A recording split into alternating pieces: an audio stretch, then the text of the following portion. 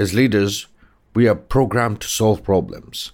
When attempting to connect with others' emotional states, they may come to a point where there are opposing views on how you differently handle a situation.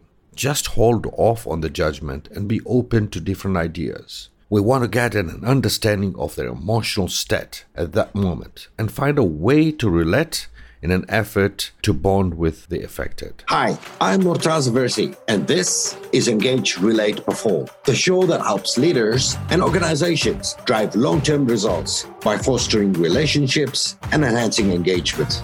If you're looking to seriously improve your team's performance while impacting lives and succeeding at driving long-term results, then this is the show for you. It doesn't matter that you already have that dream title or simply curious about how far you can challenge yourself. I'll be giving you practical tips, relevant commentary, and valuable insights about how you can engage and utilize relationships with talent, community, and other stakeholders around you to achieve the best results and help them stick long-term. Get all the latest information at murtazaversi.com/pod. Once again, it's murtazaversi.com/pod.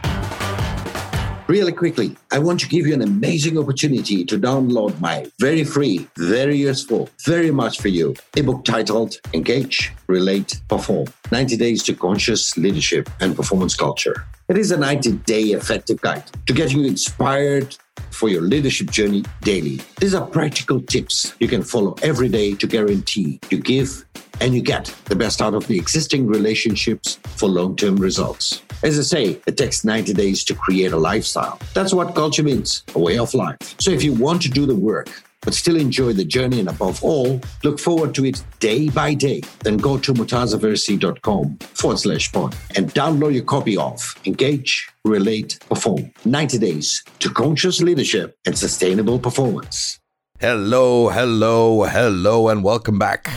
This is a continuation from part 1 where we discussed cognitive empathy. I'd advise you to check out that episode for better context in the series. Enjoy. So, the part 2, building emotional empathy.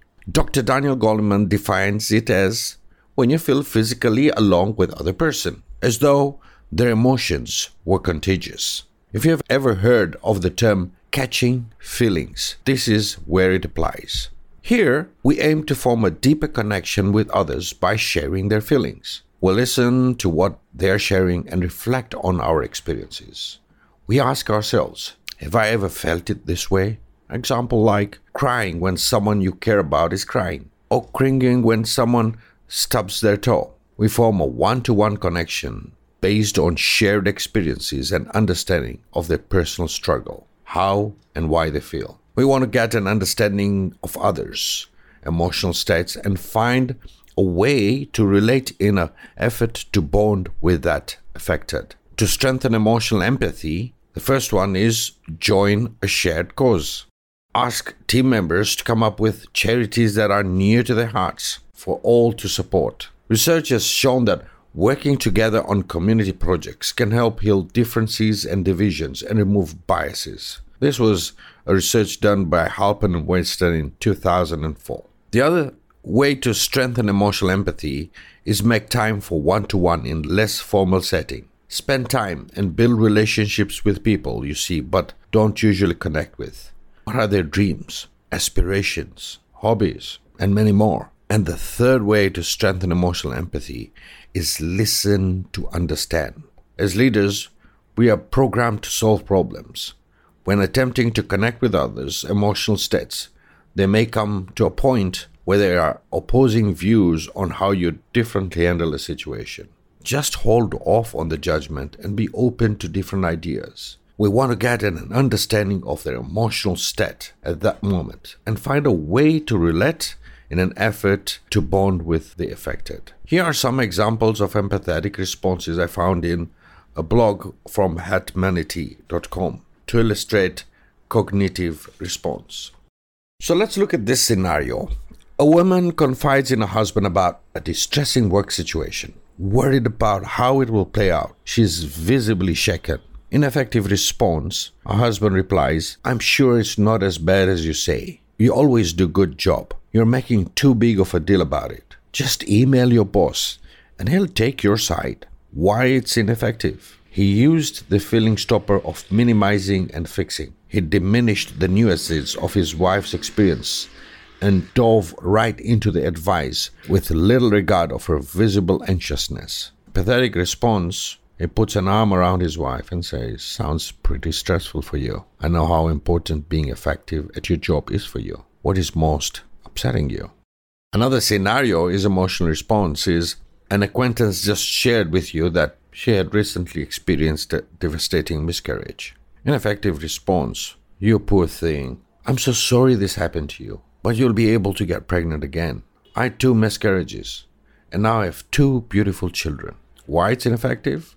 The response includes 3 feeling stoppers: pitifying, fixing, and over-identifying. With strong emotion, it's an easy mistake to take on others' emotion and overreact or identify too close with the person's feelings, especially if you have had similar experience. The empathetic response would be, "I'm deeply sorry for your loss. That must have been devastating. My heart goes out to you." This reply holds genuine resonance with the person's experience and mirrors back accurately what the person might feel with the loss. Join me on the final part of the series, but keep in touch on my social media and email, and do provide us feedback with what your thoughts are so far and how this is opening your eyes of practicing empathy. Share this with others you believe can benefit, and let's meet again another Thursday. Until next time, merci beaucoup.